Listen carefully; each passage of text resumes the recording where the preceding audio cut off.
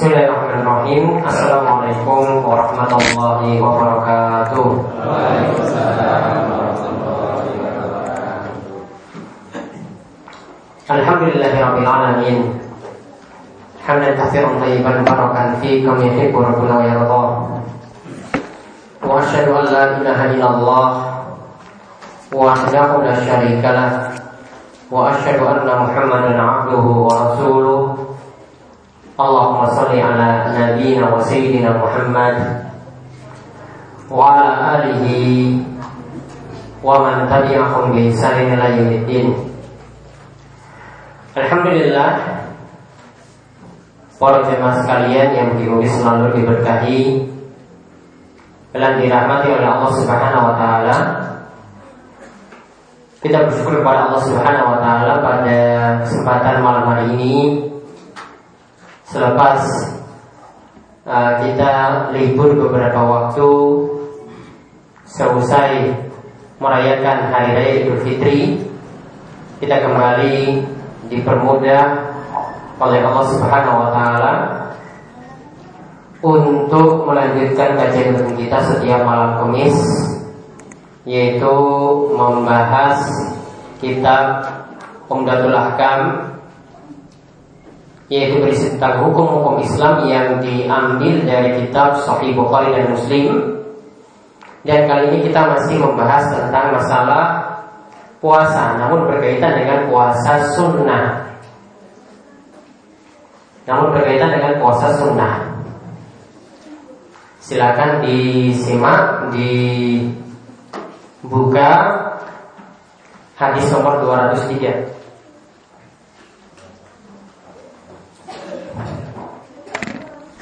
Hadis nomor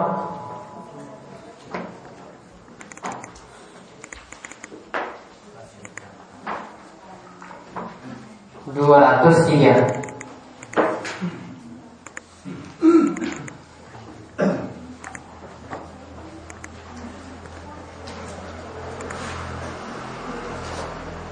Baik, kita lihat. Nanti kita membicarakan tentang masalah puasa sunnah, setelah sebelumnya kita mempelajari tentang masalah puasa wajib. Dalam hadis yang kita bicarakan nanti, yaitu akan membicarakan seputar puasa Daud. Ini diantara bentuk puasa sunnah. Dan ini puasa yang paling berat. Kalau rutin dilakukan dalam setahun, berarti setengah tahun dia puasa, setengah tahun tidak puasa. Ya, ini kalau dalam waktu setahun, berarti setengah tahun itu puasa. 6 bulan lagi itu tidak puasa. Dan ini puasa yang paling maksimal.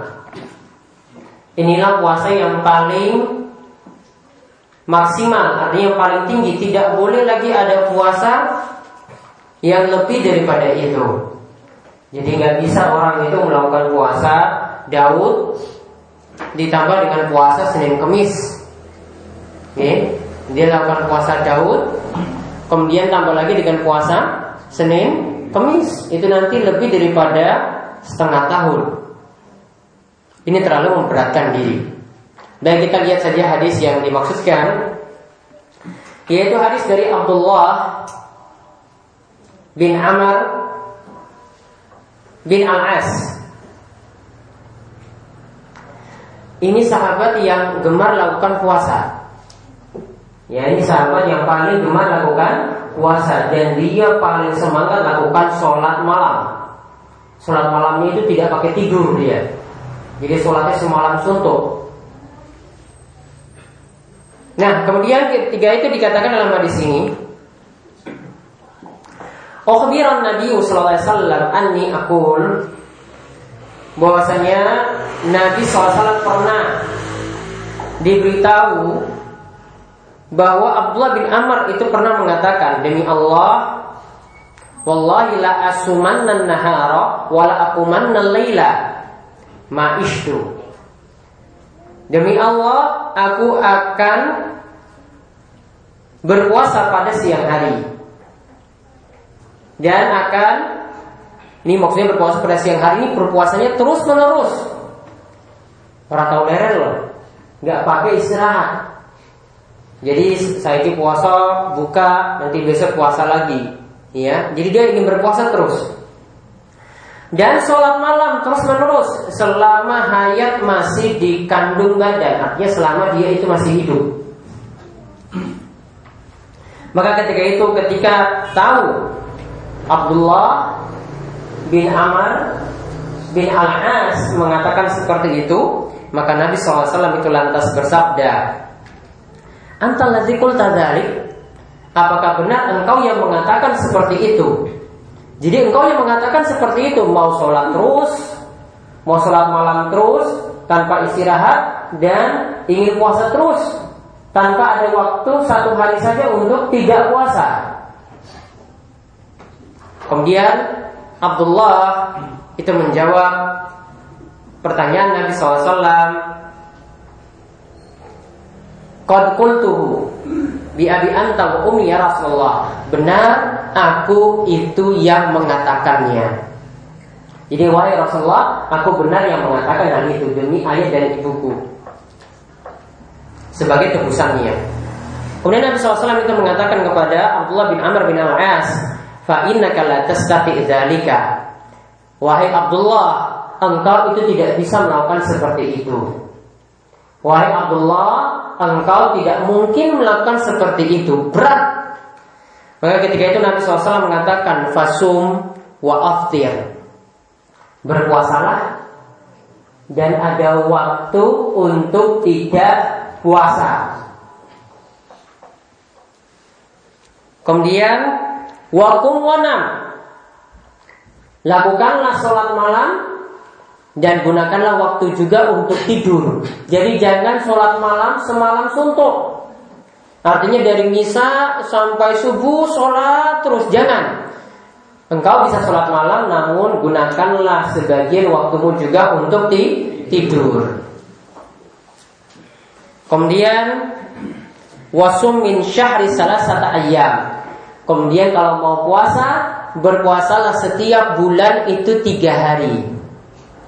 Fa innal hasanata bi asyi amsalihha, karena yang namanya satu kebaikan itu nanti akan diganjar, diberi balasan 10 kalinya. Berarti kalau 3 hari puasa dikalikan 10, berarti sama dengan 1 bulan. Lalu Nabi SAW katakan, wazalika mislu siyamid dahari. Kalau engkau lakukan seperti itu, setiap bulan puasa minimal 3 hari, maka berarti engkau sama saja kalau lakukannya setiap bulan, berarti sepanjang tahun itu engkau puasa. Ya kan? 3 hari ping 10, berarti kan 1 bulan. Sasi ya kan? Kalau setiap bulan lakukan puasa 3 hari tadi, maka berarti nanti dalam setahun, ya, sama saja dia lakukan sepanjang tahun terus. 30 ping 12, 30 dikalikan 12. Jadi kelipatannya seperti itu. Itulah keutamaan puasa 3 hari setiap bulan. Jadi minimal 1 bulan itu ada 3 hari puasa. Ya sama dengan mesin. Kalau mesin kerja terus, orang tahu leren ya, diputar terus.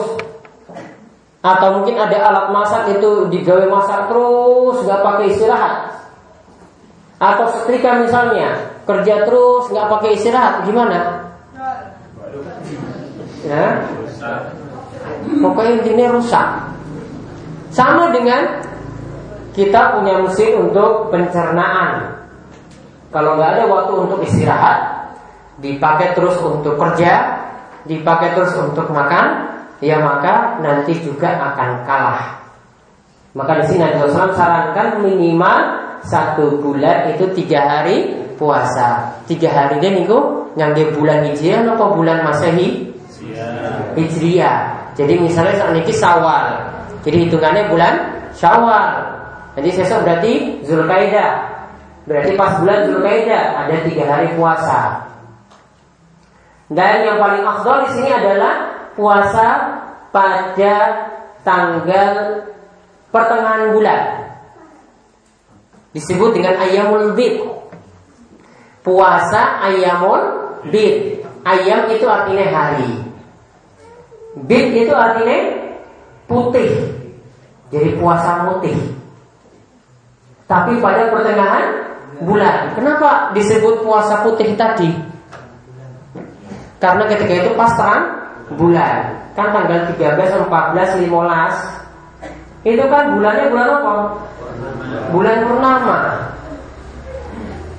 Keadaan bulan itu putih utuh. Maka lakukan puasa pada 3 hari, yaitu tanggal 13, 14, 15 dari bulan Hijriah. Ya, itu yang dimaksudkan. Ini malam ke-11. Berarti 2 hari lagi, itu 13, 14, 15-nya berturut-turut dilakukan. Kalau tidak dapat 3 hari ini, berarti lakukan puasa pada hari manapun dari 1 bulan tadi. Tidak mesti di pertengahan bulan seperti itu. Nah, kemudian Nabi SAW katakan, ya seperti itu kepada Abdullah. Kemudian Abdullah masih ngotot. Kok tadi cuma disuruh puasa 1 bulan 3 hari? Dia katakan pada Nabi SAW, "Inni la utiqu afdal min dzalik." Wahai Rasulullah SAW, aku masih mampu lebih daripada itu. Lihat saking semangatnya loh. Kalau dulu itu malah semangat, minta nambah ya toh. Kalau sekarang ya Rasulullah masa 3 hari, mbok sedina wae nih.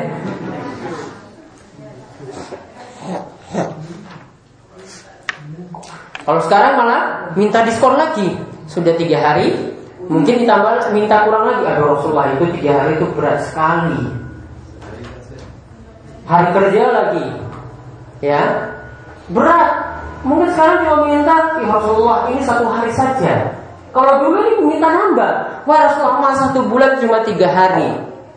Aku masih mampu lebih daripada itu, kata Abdullah. Maka ketika itu Nabi SAW katakan, fasum yauman wa aftir yaumain. Kalau begitu puasa sehari, 2 hari nanti tidak puasa. Jadi misalnya Senin puasa, Selasa Rabu libur, Kamis lanjut puasa lagi. Itu yang Rasulullah SAW itu sarankan. Kemudian masih ngotot lagi, Abdullah masih ngotot. Wah masa cuma segitu? Dia katakan, "Inilah utiku afdal min dzalik." Wahai Rasulullah, aku masih mampu lakukan lebih daripada itu. Ini nambah meneh loh. Ya, nambah meneh. Tadi sudah 3 hari toh setiap bulan kan? Bilang itu gampang sekali. Cuma 3 hari. Rasulullah kasih saran tadi, puasa sehari, 2 hari libur. Kemudian dia minta lagi, wah Rasulullah saya masih mampu lebih daripada itu. Kemudian Rasulullah SAW katakan, fasum yauman wa aftir yauman. Kalau begitu sehari puasa, sehari tidak puasa. Nah, lalu Nabi SAW itu menyebutkan fadzalika siyamu Daud alaihi salam. Itulah yang disebut dengan puasanya Nabi Daud. Jadi Nabi Daud puasanya itu sedina. Puasa, nanti besok libur. Nanti lanjut lagi besoknya puasa, besoknya libur lagi. Seterusnya seperti itu. Jadi misalnya Senin puasa, Selasa libur, Rabu puasa, Kamis libur, lanjut lagi Jumat dan seterusnya seperti itu. Ini namanya puasa apa? Daud. Nah kemudian setelah Rasulullah SAW menyampaikan seperti itu kepada Abdullah, dan Rasulullah SAW katakan, wa afdhalus siyam, itu puasa yang paling bagus loh. Artinya tidak ada lagi puasa yang lebih bagus daripada puasa Daud. Maka ketika itu Abdullah masih mengatakan, masih ngotot lagi. Ya, lihat ya, dia masih ngotot lagi, dia katakan pada Nabi SAW, inni la utiku afdala min dzalik. Aku masih mampu lebih daripada itu. Jadi dia ingin nambah lagi. Maka ketika itu Rasulullah SAW menjawab, la afdala min dzalika. Tidak ada lagi puasa yang lebih bagus daripada puasa Daud tadi. Maka ini sudah jadi puasa yang paling maksimal. Nah, dalam riwayat lain dikatakan la shauma fawqa shaumi akhi Daud alaihissalam syahrud dahri sum yauman wa aftir yauman. Dan tidak ada puasa lagi, kata Nabi SAW, yang melebihi puasa dari saudaraku, kata Nabi SAW, dari saudaraku, yaitu Nabi Daud alaihissalam. Yaitu puasanya adalah puasa sehari dan satu hari itu tidaklah berpuasa. Dan di sini disebut dengan syatrul dahri. Ini puasa setengah tahun. Karena kalau ini dilakukan dalam waktu 1 tahun, berarti selama 6 bulan dia itu puasa, 6 bulan lagi libur puasa.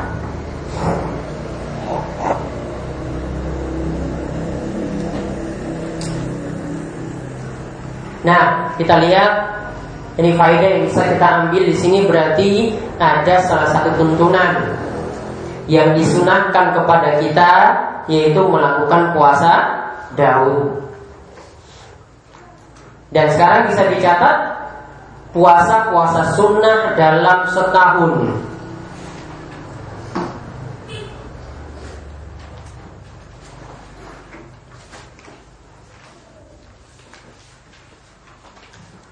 Kita bahas dari yang paling utama, yaitu yang pertama puasa Daud, yaitu sehari berpuasa, sehari tidak puasa.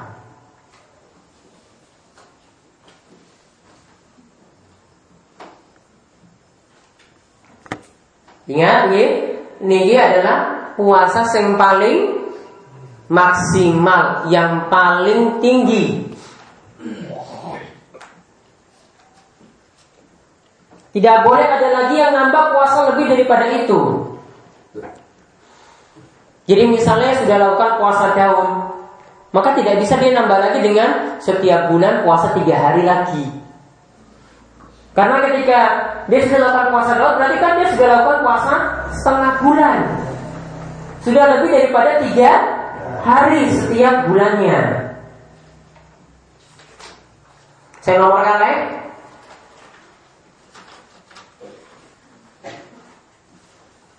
Setelah puasa Daud adalah puasa Senin Kemis.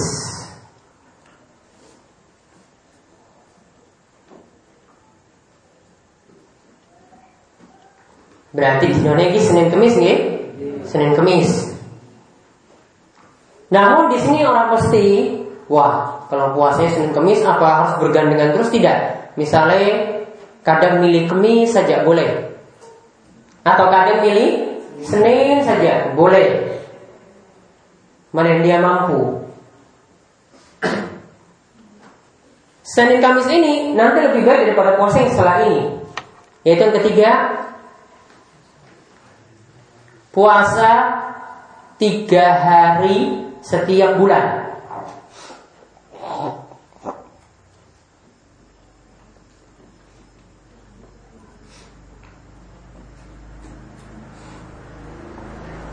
Puasa 3 hari setiap bulan. Terus dilanjutkan, yang lebih utama dilakukan pada tanggal berapa tadi?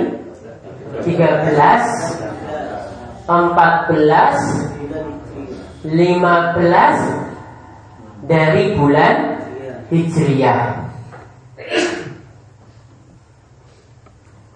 Kecuali yang nggak ada itu di bulan Ramadan, nih. Di bulan Ramadan nggak ada. Sama juga di bulan Zulhijjah pada tanggal 13-nya itu nggak ada, karena masih hari tasyrik. Hari tasyrik itu hari yang dilarang untuk puasa. Kemudian yang nomor sekawan. Nah, lihat nomor 2 tadi puasa Senin Kemis. Mana yang jumlah harinya lebih banyak dengan puasa 3 hari setiap bulan? Puasa Senin Kemis. Berarti lebih utama puasa Senin Kemis daripada puasa 3 hari setiap bulan. Karena Senin Kemis berarti minimal 1 bulan itu 8 hari. Minimal 1 bulan itu 8 hari loh. Kalau tadi 3 hari setiap bulan cuma 3 hari. Nah, ini yang dilakukan setiap bulan. Kemudian yang keempat, puasa 6 hari di bulan Syawal.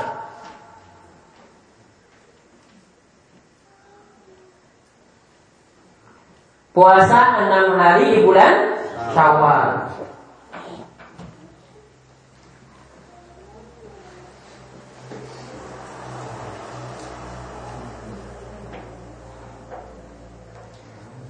Nah, di sini kalau terangkan sedikit. Puasa 6 hari di bulan Syawal ini pokoknya dilakukan di bulan Syawal. Boleh setelah tanggal 1, yaitu mulai di tanggal 2 langsung puasa. Atau boleh ditunda. Karena biasanya Syawalan terus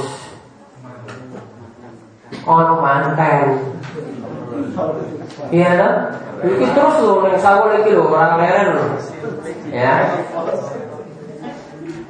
Maka boleh dia undur, lakukan di pertengahan. Yang saya tanggal 11 misalnya, besok tanggal 11 Syawal, 11 Syawal, maka boleh mulai dari besok, enggak masalah. Sepenting masih di bulan Syawal.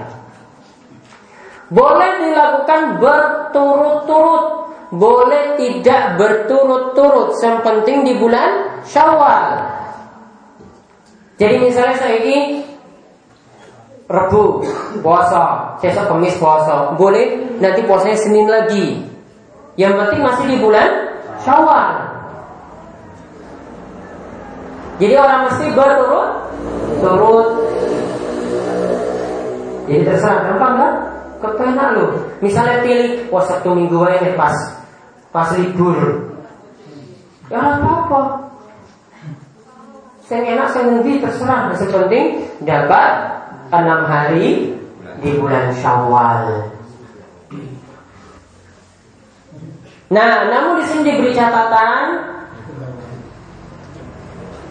untuk yang punya kewajiban qadha puasa, nyaur puasa, maka qadha puasa itu mesti didahulukan.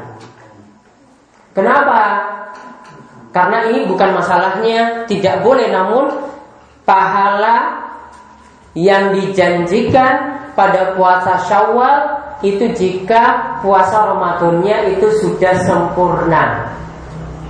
Nabi SAW itu katakan, man shoma Ramadhan, siapa yang lakukan puasa Ramadan. Jadi Ramadan ini wes sempurna loh, nggak ada yang bolong.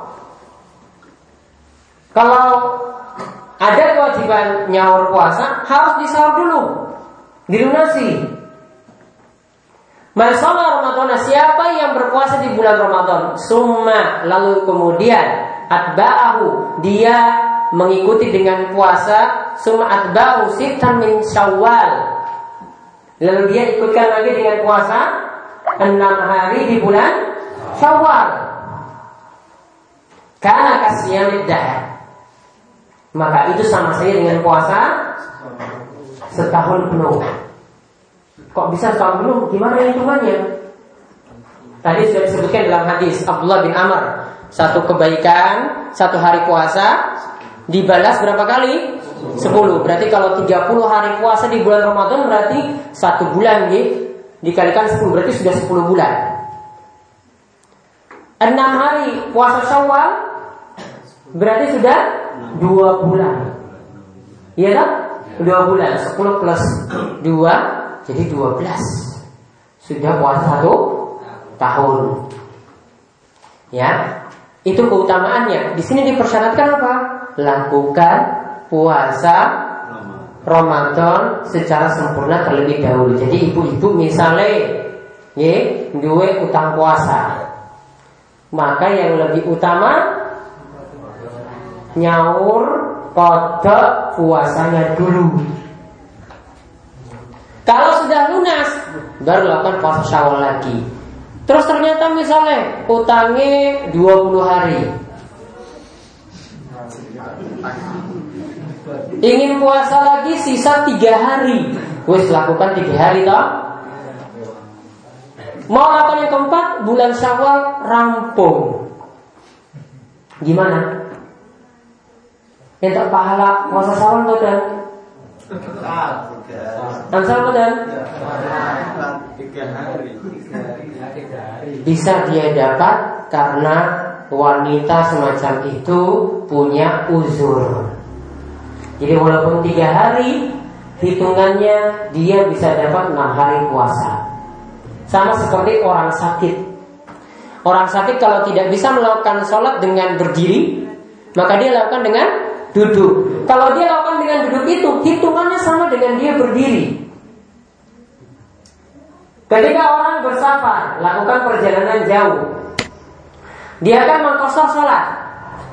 Maka ketika dia mengqashar sholat, itu hitungannya sama seperti kalau mengqashar kan jadikan 2. Maka kalau dia mengqashar, hitungannya seperti dia lakukan 4 rakaat.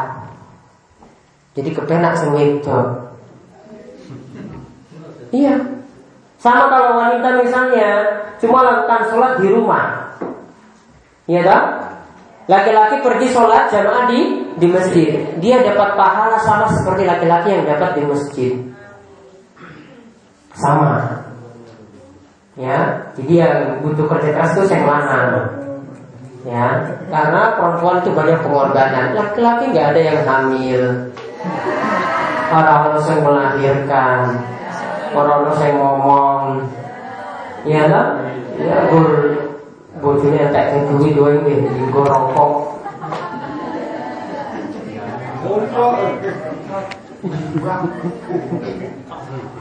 Nah, sudah. Tadi paham ya? Jadi kalau seandainya tadi wanita punya kodok puasanya niku banyak, mau lakukan puasa Syawal itu nggak bisa, maka tetap dia lakukan kodok puasa nyaur. Kalau tidak bisa melakukan puasa Syawal, maka dia sudah dicatat juga bisa melakukan puasa tersebut. Ya, jadi santai, pokoknya nyaur wae deh, gampang. Ya, nanti kalau sudah lunas melakukan ada sisa hari untuk puasa Syawal, maka lakukan lagi, nanti pahalanya tambah banyak. Insyaallah nggih ibu-ibu. Ya. Itu tadi yang keempat nih, puasa Syawal. Yang kelima, setelah puasa Syawal, yang kelima puasa Arafah. Dalam kurung 9 Zulhijjah.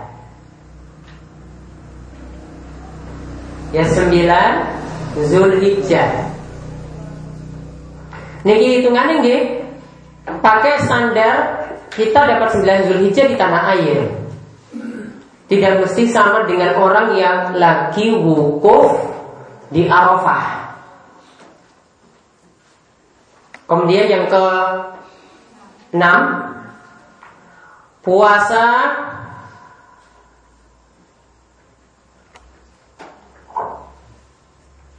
Asyura.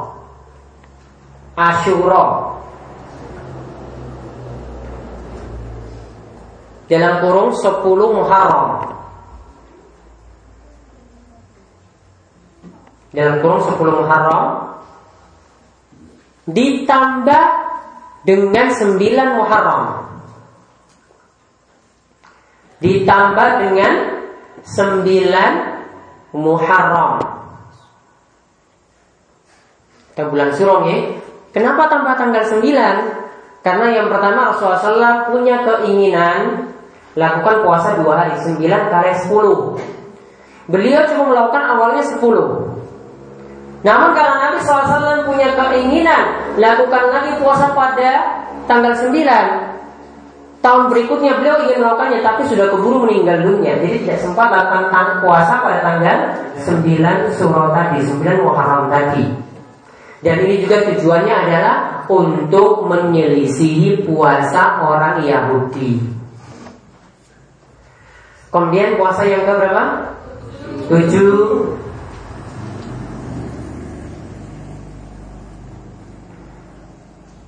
Memperbanyak puasa di bulan Sya'ban.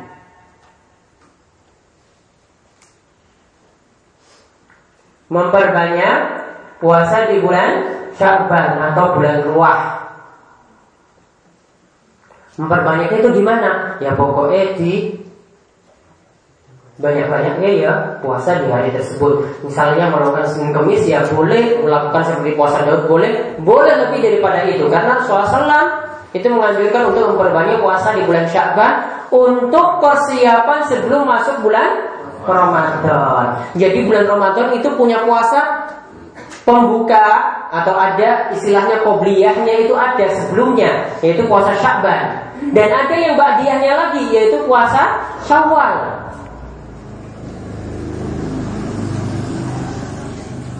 Nah, itu 7 macam puasa sunnah yang punya keutamaan. Nah, kemudian hadis ini kita bisa ambil pelajaran juga selain tentang puasa sunnah tadi.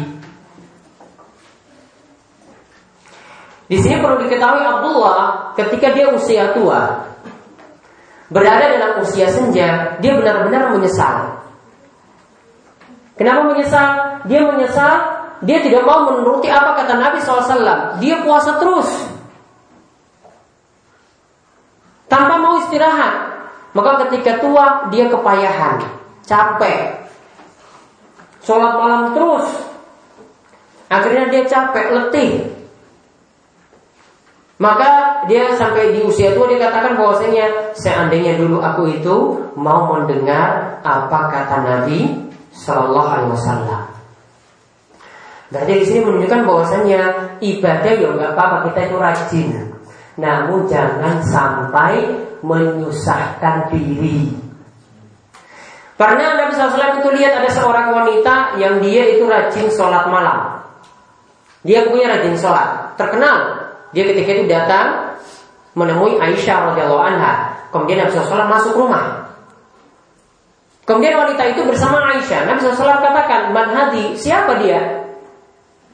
Kemudian Aisyah mengatakan, "Oh, dia itu orang yang terkenal rajin sholat." Kemudian Nabi SAW itu katakan, "Ya, jangan terlalu mempersulit diri. Kalau ya seseorang itu dalam keadaan capek, ngantuk, ini terutama dalam melakukan sholat malam gini, kalau dalam keadaan capek, ngantuk, maka mendingan tidur." Kenapa Nabi SAW sarankan tidur? Karena kalau dia sholat malam dalam keadaan ngantuk, nanti kalau dia ucapkan istighfar, malah nanti jadi celaan. Malah dia doa jelek nanti. Dia baca istighfar, namun ternyata doanya itu lain lagi. Atau dia baca doa yang lain, ternyata salah baca doa gara-gara ngantuk. Jadi intinya kalau sudah capek, jangan paksakan diri. Maka pernah juga ada sahabat Abu Darda. Dia pernah didatangi oleh saudaranya Salman. Jadi ketika dulu Nabi SAW itu mempersaudarakan antara sahabat-sahabat Nabi SAW. Jadi Salman ini dipersaudarakan dengan Abu Darda. Ketika Salman itu masuk ke rumah Abu Darda, dia lihat istri Abu Darda, Ummu Darda. Dia lihat istrinya itu bajunya kusut, nggak pernah diurus oleh suami. Suaminya itu biarkan istrinya seperti itu, orang diurus. Ya, cuma bukan golek duit ini, cuma sibuk sholat, cuma sibuk puasa, nggak tahu istirahat. Coba lihat, gara-gara cuma sibuk ibadah. Kalau kita saat ini itu ada sebagian orang yang sibuk ibadah, dakwah ke berbagai macam masjid, 3 hari, 40 hari, 4 bulan. gotong kompor gitu. Ngerti?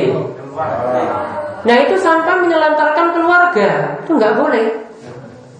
Lihat tadi, Abu Darda ini dilapori kepada Nabi SAW oleh Salman, ya. Atau Abu Darda itu lapor pada Nabi SAW bahwasanya Salman tuh menasihatkan seperti ini, kamu tuh nggak usah puasa terus menerus, kamu tidak usah sholat malam terus menerus, tetap juga memperhatikan istri. Kemudian Nabi SAW katakan, sodako Salman, Salman itu benar nasihatnya.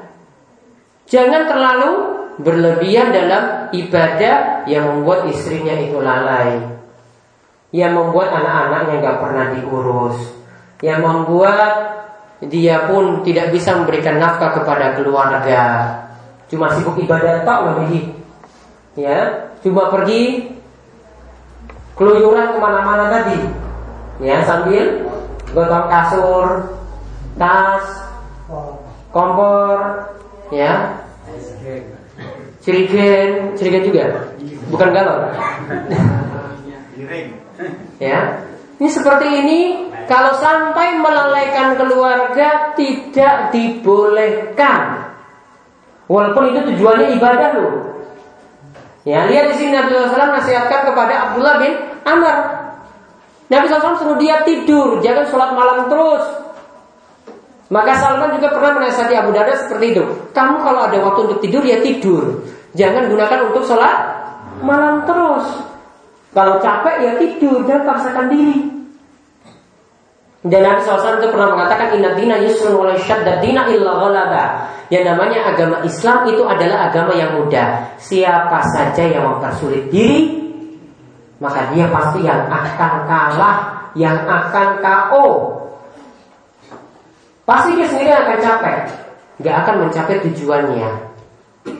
Maka dari itu ibadah, dari kita lihat dari hadis ini, ibadah itu tidak usah dibuat sulit, sesuai dengan kemampuan kita.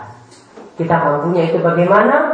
Yang kita kerjakan seperti itu. Jangan terlalu berlebihan yang membuat kita tuh lalai dari berbagai macam kewajiban yang lainnya. Laki-laki punya kewajiban beri nafkah, ya, ibu-ibu juga punya kewajiban untuk ngurus anak-anak. Kalau gunakan untuk sholat terus, mana kau ngomong anakmu dewi, aku harus sholat malam terus. Ya anaknya tangi, bujune wae sing ngurus. Enggak boleh. Ya, ada seseorang punya kewajiban kepada Allah, seorang punya kewajiban juga kepada suami, seorang punya kewajiban kepada istri, punya kewajiban pada badannya sendiri. Maka misalnya, bagaimana kalau orang itu begadang misalnya yang lelean untuk sholat malam atau untuk baca Al-Quran, dilihat kondisinya.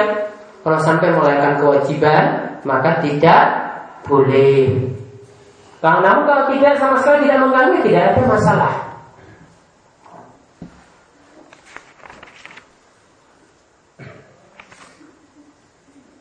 Nah, itu saja yang kita bahas pada hari ini, ya. Hadis nomor 203 tadi, hadis yang panjang dari sahabat Abdullah bin Amr bin Al-As. Nanti insyaallah pertemuan berikut kita masih bahas tentang puasa sunnah. Yang tadi kita sudah singgung tentang 7 macam puasa sunnah, mulai dari puasa Daud, puasa Senin, Kamis, puasa 3 hari setiap bulan, kemudian puasa 6 hari di bulan Syawal, lalu puasa Arafah, puasa Asyura, ditambah dengan tanggal 9-nya, dan memperbanyak puasa di bulan Sya'ban.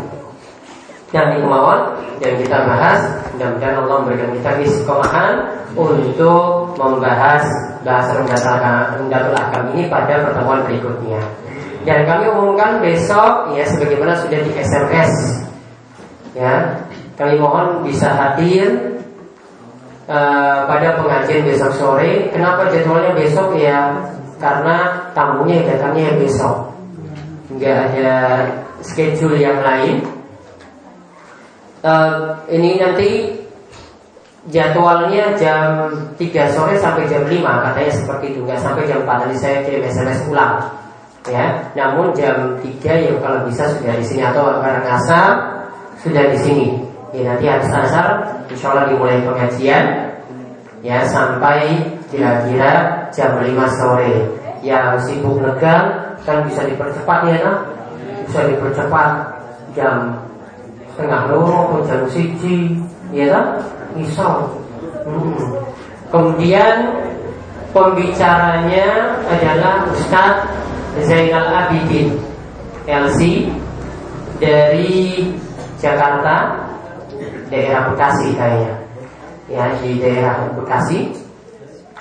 Nanti materinya tentang terlilit utang dan solusinya, ya, terlilit utang dan solusinya. Ya kebetulan beliau itu orang yang kaya, orang yang sukses bisnis, ya nanti saya foto bisa kasih bantuan gitu. Ya. Ya maksudnya kasih bantuan solusi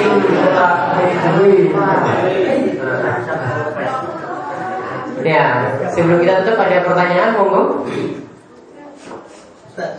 Oke, Pak Soyo. Mengenai tentang mengkodok Konsumsi Mas Badri dibagi langsung Mas. Mengenai tentang mengkodok, suatu saat saya itu berbicara dengan kawan bahwa ada mengkodok puasa Ramadhan, puasa wajib, tapi juga ada mengkodok sholat. Mengkodok sholat ya. Mengkodok sholat. Saya menjelaskan bahwa sholat itu tidak ada kodok. Dia membantah karena dalilnya memakai puasa bulan Ramadan itu aja boleh dikodok. Dan pasti mengkodoknya apabila dia berhenti atau libur pada salah satu hari di bulan Ramadan itu. Nah, saya menemukan di tuntunan sholat Nasiruddin Albani bahwa sholat itu tidak ada mengkodok, dan sudah saya sampaikan kepada teman saya, tetapi kalau saya tetap mengotot bahwa sholat itu tetap ada mengkodok karena berdasarkan dengan puasa Ramadan boleh di sahur. Terus mengenai saya ini, saya harus berbicara apa lagi untuk meneruskan itu. Baik. Aisyah radhiyallahu anha itu pernah didatangi oleh seorang wanita dari negeri Haruria. Yaitu dia menanyakan kepada Aisyah, "Wahai Aisyah, apakah wanita ketika dia itu haid, dia mesti mengqadha sholatnya dan juga mengqadha puasanya? Kok kenapa yang diqadha cuma puasanya saja ketika haid, sholatnya itu enggak?" Maka ketika itu Nabi SAW, ketika itu Aisyah radhiyallahu anha kaget, kok ada pertanyaan seperti itu? Kalau dia mempertanyakan sholat juga diqadha. Maka ketika itu Aisyah tanya sama dia, "Haruriyatun anti? Apakah engkau itu adalah seorang wanita Haruriyah?" Dan Haruriyah ini berpemahaman Khawarij. Maka ketika itu wanita tadi menjawab bahwasanya tidak, aku cuma sekedar bertanya. Maka ketika itu Aisyah menjawab bahwasanya dulu ketika kami itu dalam keadaan haid, maka kami diperintahkan untuk mengqadha puasa, namun tidak mengqadha sholat. Jadi ini sudah jadi ijma. Kalau sholat, misalnya wanita itu mengalami haid, tidak ada qadha, kecuali kalau ketiduran, ya. Misalnya tadi pagi tidur, ya, dari jam 9 sampai jam 4 sore. Baru bangunnya, baru ingatnya belum sholat itu ketika jam 5. Maka dia tetap mengerjakan sholat zuhur kalian sholat ngasar. Namun ada ulama yang katakan ini disebut qadha, ada yang mengatakan tidak. Namun intinya di sini tetap sholatnya ditunaikan. Namun kalau dia itu meninggalkannya tadi gara-gara punya uzur, misalnya haid, maka tidak ada qadha sholat, yang ada qadha puasa. Karena kalau qadha sholat lebih berat. Misalnya 7 hari tidak sholat, ya, tidak puasa, itu gara-gara haid, ya, itu kan berarti sholat yang ditinggalkan kan jadi 35. Untuknya 35 sholat itu berat. Kalau puasa hanya 7 hari, lebih ringan. Jadi katakan saja ini sudah jadi ijma kesepakatan ulama. Dia tidak boleh membuat-buat lagi. Ya, dia tidak boleh mereka-reka lagi. Dan hal-hal yang jadi ijma itu tidak boleh diselisihi. Kalau ada yang menyelisihinya, itu berarti orang yang sesat. Ini masalahnya laki, Ustaz. Lagi. Ini gini. Mengkode sholatnya itu karena apa dia? Karena pada waktu siangnya itu bergunung Pak.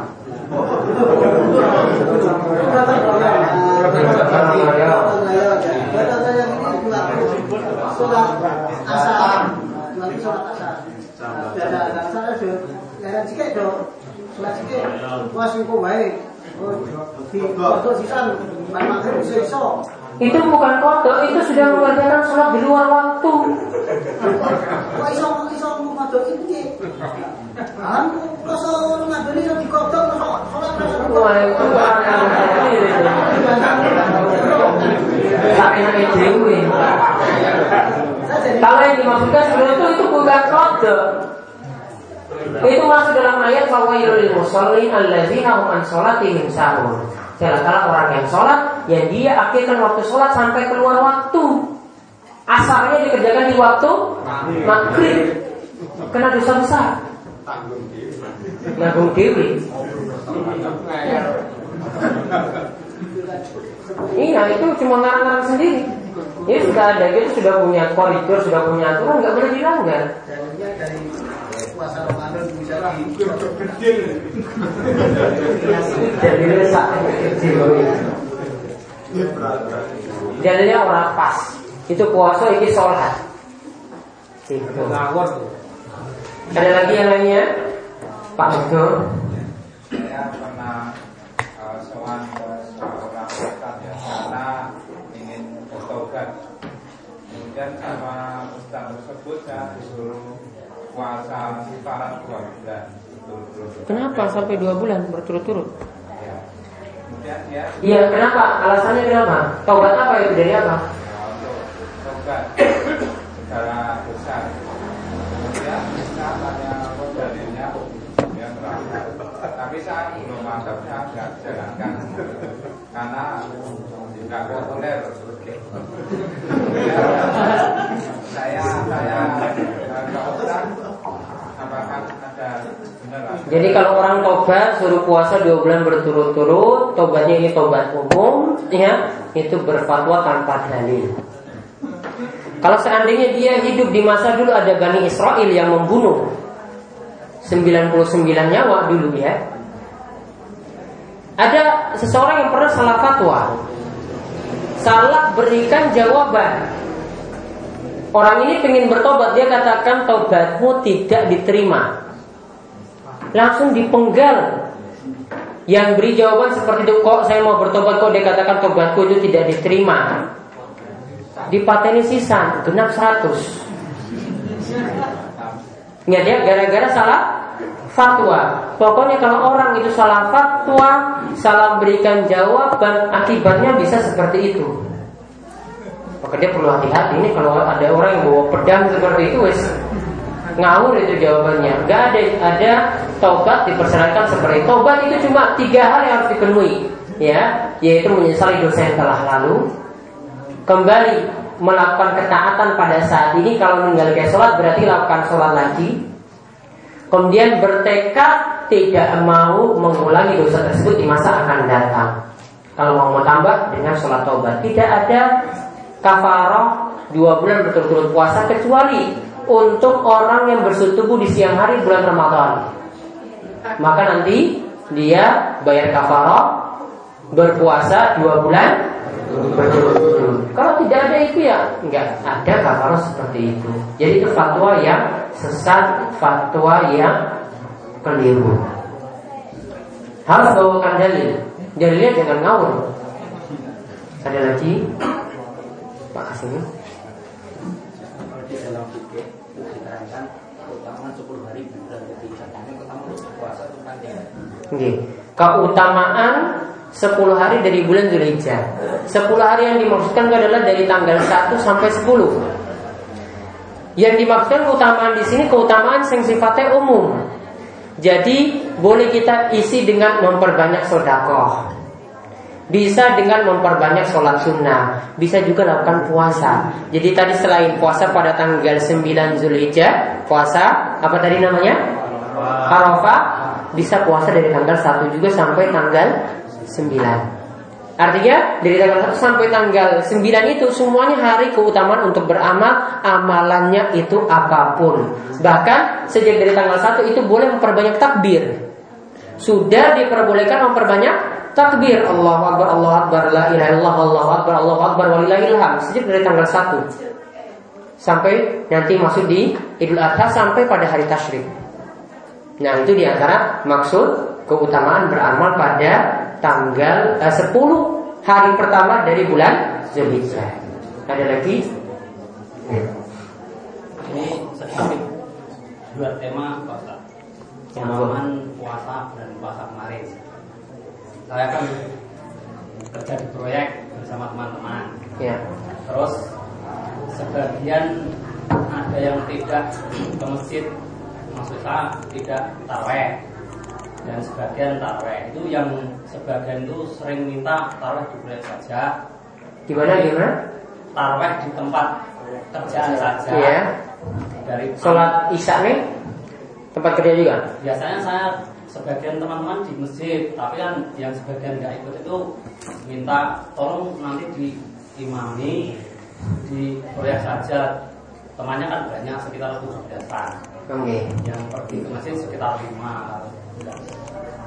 Terus saya itu sebenarnya tidak punya niat untuk imami dulunya, sering ke masjid bersama sebagian teman. Terus ada yang sebagian teman itu meminta pokoknya taruh di proyek saja biar ada yang ikut daripada nggak ikut. Terus niatan saya berubah, daripada teman-teman tidak pernah bisa, tidak pernah tarawih, terus saya disuruh imami, padahal saya belum fasih, ya cuma surat kul aja. Terus bagaimana niat saya ini? Apakah pokoknya sholat tarawih di proyek, tempat proyek boleh atau tidak? Iya, atau yang lebih saya kan sering ke masjid, itu lebih baik mana antara ngimami dan pergi ke masjid? Itu yang saya. Untuk sholat isya-nya kalau bisa di masjid. Nanti kalau untuk sholat tarawih nanti bisa ditimbang-timbang. Kalau memang ingin mendakwahi orang lain seperti itu, bisa ambil pilihan sholat tarawihnya di tempat proyek. Ya biar mereka yang belum terbiasa sholat itu jadi rajin sholat, belum pernah sholat tarawih jadi paham sholat tarawih. Jadi dia mana yang lebih manfaat ketika itu. Kemudian ibu-ibu, Bu Lebih,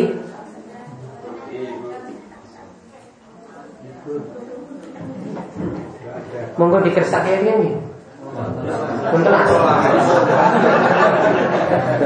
Tanyakan.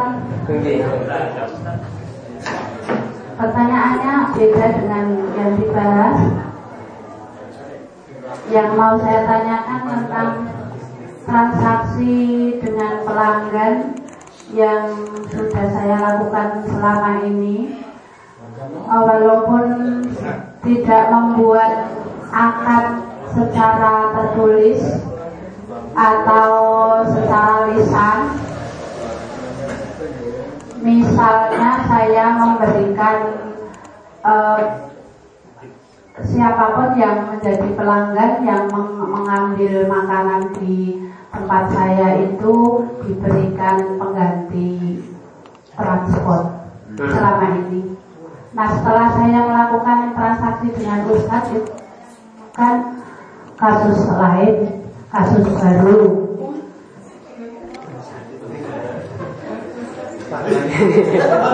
Jangan-jangan Iya terus.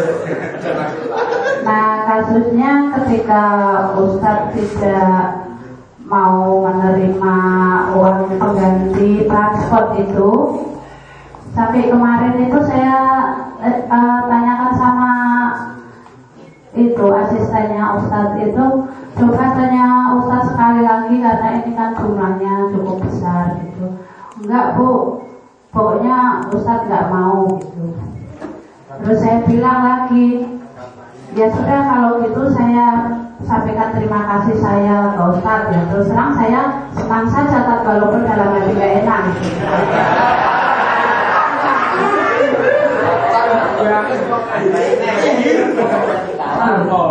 Sampaikan terima kasih saya ke Ustadz. Terus sama asistennya, Ustadz, enggak Bu, Ustadz itu kalau ada yang terima kasih malah jadi sakit perut.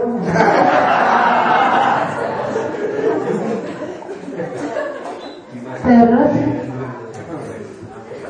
pertanyaannya begini, apa alasan Ustadz untuk tidak menerima itu? Bukankah itu adalah menurut saya itu super halal gitu ya? Mudah-mudahan Ustadz tidak salah jawab. Kalau nanti jawaban Ustadz itu bisa saya terima, itu bisa saya contoh. Terus yang kedua, kalau tidak salah saya mendengar Ustadz sudah 3 kali menyampaikan tentang hendaklah kalau kita diberi kebaikan orang, hendaklah kita membalas minimal dengan yang setimpal. Atau kalau tidak bisa, terus dengan doa terus menerus sampai itu setimpal dengan apa yang diberikan atau serupa gitu ya. Terus andaikan ini bukan membuka pintu setan ya, kata Ustaz kan kalau seandainya itu membuka pintu setan, tapi mudah-mudahan enggak. Seandainya yang berbuat baik itu Ustaz, lalu yang mau membalasnya itu para santri, walaupun saya yakin itu nggak akan bisa terbalas kecuali dengan doa-doa, tetapi ada yang mau membalasnya itu semampunya untuk bisa balas gitu ya. Tapi Ustaz tidak memberi peluang atau tidak menerima. Andaikan suatu saat nanti dituntut oleh Allah, siapa yang nanti akan bertanggung jawab? Kalau nanti Ustaz ditanya di sisi Allah, apakah Ustaz juga siap untuk bertanggung jawab? Gitu. Begitu Ustaz. Terima kasih, mudah-mudahan tidak salah menjawab. Pada Rasulullah SAW itu memberikan satu ukiah kepada seorang sahabat. Satu ukiah itu 1/5 dari nisab zakat perak. Ya, 1/5 dari 600 berarti 600 dibagi 5 berarti berapa? 120 gram perak. Suruh beli 1 kambing. Namun orang ini karena pintar menawar-menawar, ya, jadi ketika itu dia dengan 1 ukiah ini dia bisa dapat 2 kambing. Kemudian 1 kambing ini dia jual lagi, harganya dapat 1 ukiah lagi. Jadi dia bawa pulang kepada Nabi SAW 1 ukiah ditambahkan dengan 1 kambing. Ya, 1 ukiah ditambahkan dengan 1 kambing. Ya, artinya dia ketika itu berdagang dengan Nabi SAW membawa lebih. Ya, dia membawa lebih, Nabi SAW itu terima dan memuji dan mendoakan kebaikan untuk orang tersebut. Jadi kalau ada yang memberi lebih juga ketika berdagang misalnya, ya tidak ada masalah. Namun satu waktu juga Nabi SAW itu pernah berdagang. Nabi SAW itu ingin membeli unta dari seorang sahabat, dan sahabat tersebut untanya itu sudah kelihatan tua. Nabi SAW itu beli, tapi orang ini beri syarat, unta ini saya pakai dulu pulang ke rumah, nanti kalau sudah sampai rumah baru diambil lagi. Nah, ketika sudah dibawa kembali lagi pada Nabi SAW, Nabi SAW tidak mau terima untanya dan uangnya suruh diambil saja. Jadi dia dapat unta dan dapat uang lagi. Untungnya Nabi SAW tidak mau ambil. Jadi kalau misalnya ada yang beri keuntungan seperti itu, sudah kamu ambil saja semuanya, ya sudah. Dalam muamalah itu dibolehkan, jual beli itu dibolehkan. Jadi kalau dia dikasih bonusnya nggak mau, sudah ambil bonus saja, saya nggak mau, ya sudah terserah. Ya kan? Mau transfer nggak mau, ya sudah terserah. Ya. jual beli itu sah-sah saja. Seperti itu tidak akan dituntut. Ya, kalau dia misalnya kalau belanja kok dikasih bonus terus, wah saya nggak mau dikasih bonus terus, saya bayar lebih saja. Kalau mereka nggak mau terima, dia paksa untuk ambil, sudah kamu ambil uangnya, maka itu juga tidak ada masalah. Jadi jual beli seperti tadi itu masih dibolehkan, ya. Jadi alhamdulillah kalau begitu. Iya, jadi mau nanti besok nggak usah tanya-tanya lagi. Ya. Kemudian yang tadi, ya cukup apa-apa yang ada ya cukup dibalas dengan doa saja, nggak usah dibalas-balas lagi Bu. Yang namanya banyu segoro itu nggak mungkin kita tambahin garam lagi, sudah. Ya kan? Nggak mungkin kita tambahin minyak lagi lah. Ya sudah, yang sudah asin ya sudah tetap asin seperti itu, nggak usah ditambah-tambah lagi. Nanti malah nggak manfaat. Ya sudah, cukup dengan doa saja, nggak usah dibalas-balas lebih. Ya, paham ya Bu? Ya. Paham, mudah-mudahan paham. Jadi nggak usah ini Bu. Pokoknya kalau sudah dikasih bonus seperti itu nggak usah dikembalikan. Nanti saya nggak langganan lagi loh Bu.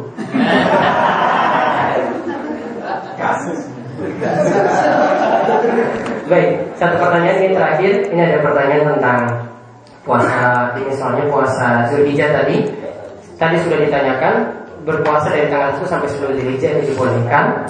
Kemudian ini ada puasa 6 hari di bulan Syawal tapi tidak berturut-turut, itu boleh?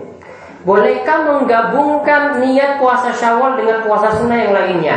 Baiknya puasa Syawal dilakukan sendiri. Artinya kita boleh lakukan puasa Syawal itu pada Senin, Kamis. Namun niatannya tetap puasa Syawal.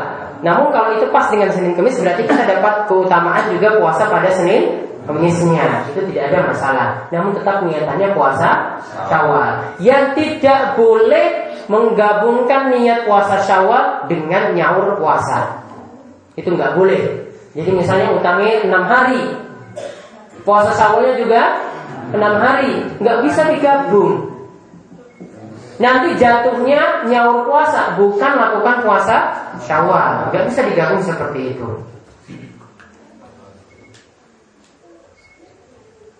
Nah, itu saja yang kita bahas pada malam hari ini. Dan sekali lagi, ya untuk besok, ya kami ingatkan ada pengajian bersama Ustaz Zainal Abidin LC dari Jakarta, ya dari jam 3 sore sampai jam 5 sore. Kami mohon untuk bisa meluangkan waktunya, disediakan juga konsumsi berupa makan, ya untuk kajian besok sore. Bisa mengajak yang sepuh-sepuh juga, ya semuanya diundang untuk pengajian tersebut. Kelas sepuh, ya kelas ibu-ibu muda, kelas bapak-bapak, remaja pun diperbolehkan untuk hadir di pengajian tadi. Ini kemauan ya yang kami sampaikan, dan silakan untuk tamu-tamu masjid juga bisa mengajak para jamaah di masjidnya masing-masing. Ya kita tutup kalian doa kafaratul majlis. Semoga subhanallahumma bihamdika asyhadu an la ilaha illa anta astaghfiruka wa atubu ilaik. Assalamualaikum warahmatullahi wabarakatuh.